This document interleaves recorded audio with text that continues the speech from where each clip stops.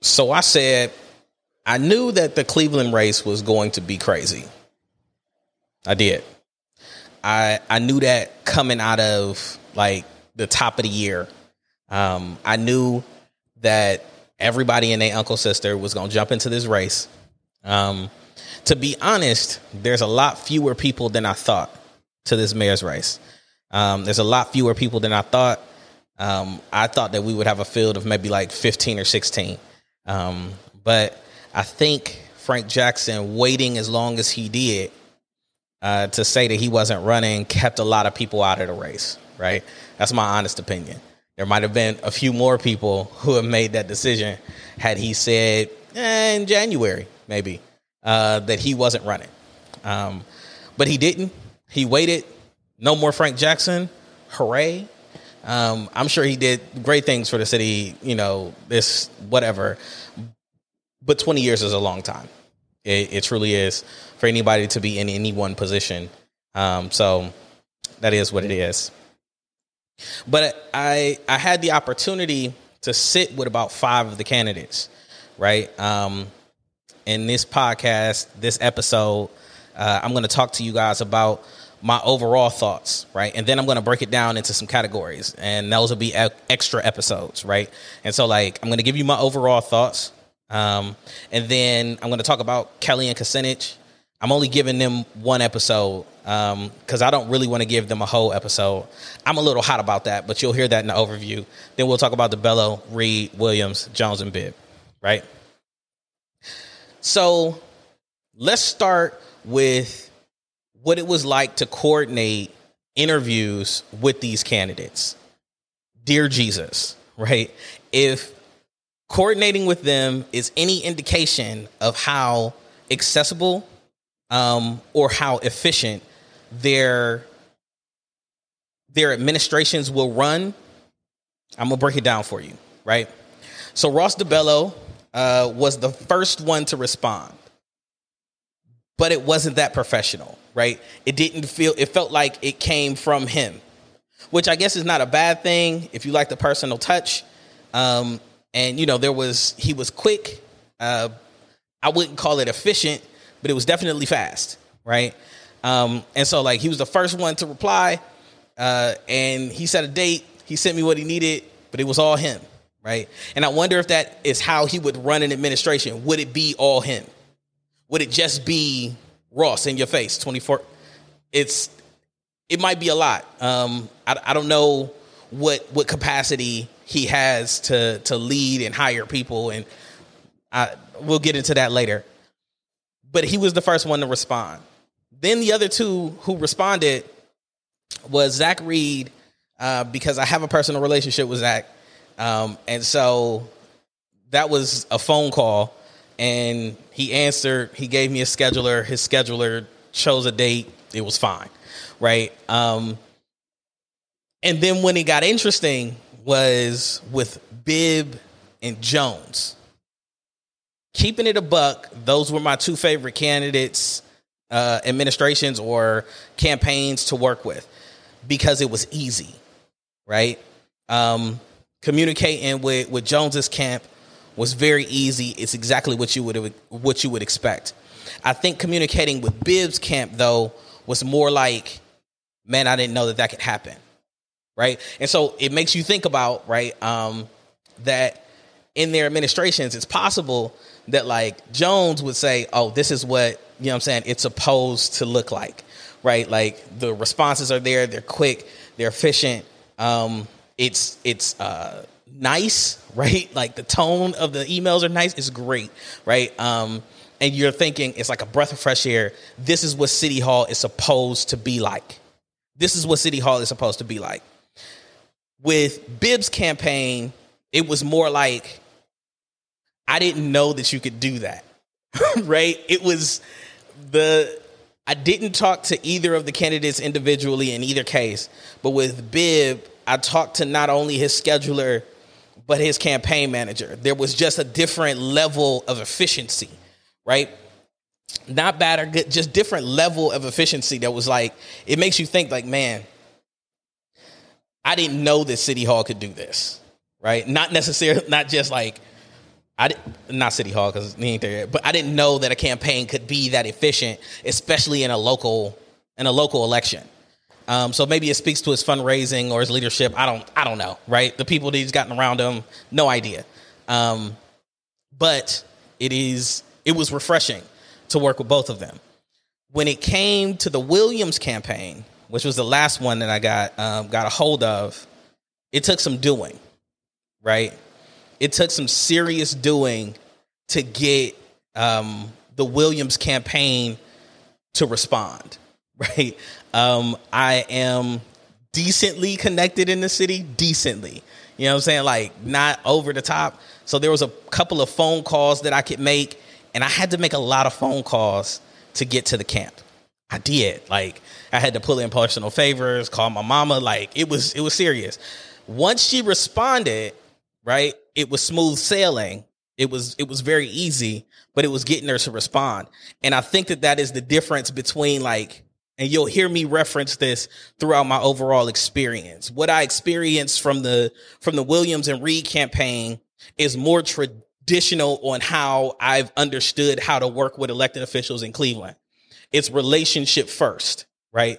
It's not efficiency. It's not about a system working the way that it needs to work. It's about relationship first. And so the better and more relationship you have, the faster you can get things done, right? And that's certainly a way of governing, and we've seen that way of governing for quite some time.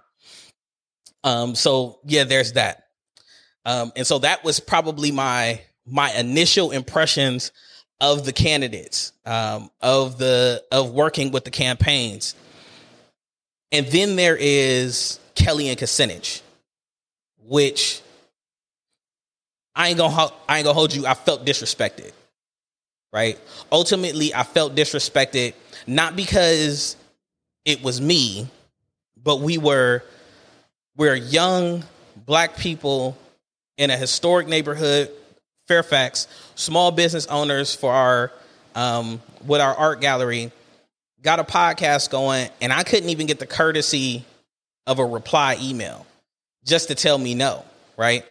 Let alone come and sit down and hear what they have to say, because we were one of the only places, and I watched all of the debates, I watched all of the forums, and we were talking about something completely different. We talked about history and leadership, we talked about arts, and we talked about our children, right?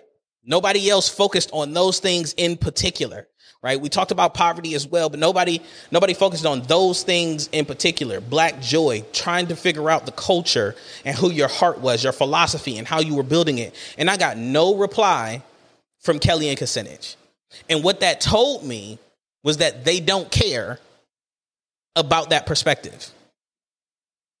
And we're not shocked by this, right? This is very, very much so not shocked by the inaction of a Kucinich and Kelly, because Kelly don't listen to residents anyway. We're very clear. His track record is clear on that. Kelly don't care about what residents have to say, especially if they coming from the east side and they not his next door neighbor, right? That's clear. And Dennis Kucinich is bored. And nobody can tell me any different. He was bored at home. He rolled out of bed and said, I think I'll run for mayor. That's what happened. He doesn't have a plan. He's completely out of touch, right? Like, I'm really frustrated with those two being even considered front runners in my city. Yes, I said my city. Like, oh my God, if either one of them became mayor, Jesus help us, right? And so those are my overall thoughts. Let me get to the meat and potatoes of it, right? Here's what I think. Primaries are about ideas. Primaries are about ideas. And the reality is, what is being presented to us is business as usual or choose the way forward, right? Ross DeBello, I think, is a really good guy, but I don't think he's ready for this position. Like, I think he's a nice guy. I don't think he's been here long enough. I think that he has some really good ideas, but I don't think he understands Cleveland's culture, or black culture for that matter. And so like, I'm not sure that he's ready for that idea. I would love to see him serving in somebody's office, right? I think he might make a really good chief of staff, or even like a council person, right? Like that's really possible for him. I don't think that he's ready for the mayor's seat. And I think everybody knows that. So I'm not wasting a whole lot of time on explaining that. What I will say, right, is you have a crazy juxtaposition between Bashir and Justin vis-a-vis Williams and Reed, right? And it's a generational gap is what it is. That's really what it is. If you an old head in Cleveland, old street dude in Cleveland, you probably like Zach, right? He has a larger demographic, but you probably like Zach if you're an old street dude in Cleveland. If you a young street dude in Cleveland, you probably like Jones. So there's your juxtaposition. If you're talking about people who are going to dig into policy with you, 110, get into the nitty gritty, do the research, have the points, like be very well prepared. You have the juxtaposition between Bibb and Williams, which is very interesting, right? Because Williams is a solid, steady hand. But for me, in our city, we need to be moving forward. And in a primary, you need to be choosing not who will move you forward, but the idea that's going to move you forward, right? And so, like, either way, if you go Justin or Bashir, I'm with you. Anybody else in this race, you're not paying attention, right? Like, don't tell me that Kelly and Kucinich have any credibility when it comes to taking care of this city. They don't. They don't understand anything about it, right? The Kellys... Let me breathe for a second. Because those two mediocre men get on my last nerve. His experience is nothing more than being Jackson's go fetch me, right? That's all it is, right? And Kucinich is bored out of his mind. And so because he's bored out of his mind, he thinks that he can have a job going off into his golden years, right? Like, no, dog, no, absolutely not. And so this city needs to be making a decision and being very emphatic about it. And I'm talking about the near West Siders. I'm talking about the deep West Side, the people who graduated from James Ford Rose and Lincoln West and Marshall. We all need to be talking about Bashir or Bibb. That's where we need to be. That's the way forward. This is not a knock on, well, maybe it is a knock on everybody else. And that is what it is, right? My overall, right now, where I stand, if you are following either Justin or Bashir, I'm with you. Anybody else, me and you gonna have some real conversations, right? Like, it's just like Zach has missed his moment. And Williams has made some decisions that I don't care for, right? That shows some poor judgment, if I'm being completely honest, right? She sat here, and I'm gonna go into the details on each one of these candidates in a second, but like, that's where we need to be. I wanted to make sure that she was clear about that. That's what's gonna be on the first episode. It's been your boy Dylan. This is So I Said, and I Just Did, and I'm out. Hey man, don't skip this outro. I've worked too hard on this outro. I've literally recorded this like 300 times and I'm over it. You've listened to one of these episodes. You're definitely my friend right now because I put in a lot of work for this. Season 2 is about friendship. Share it with some of your friends. I don't care how you share it with them. Just share it with them, okay? Because like, I'm really sick of recording this outro. And people don't even listen to outros anymore, but you better be listening to this outro. And if you're listening to this outro at this point, you are probably my best friend. And I appreciate you so much. So take it to that next level and subscribe on whatever podcast site you're listening to. And if you want to engage with more content, talk to me a little bit. We're So I Said Media on everything. Okay, enough. I'm done recording these outros because you're probably not even listening to it anyway. But if you are, thank you so much. Now go listen to the next episode.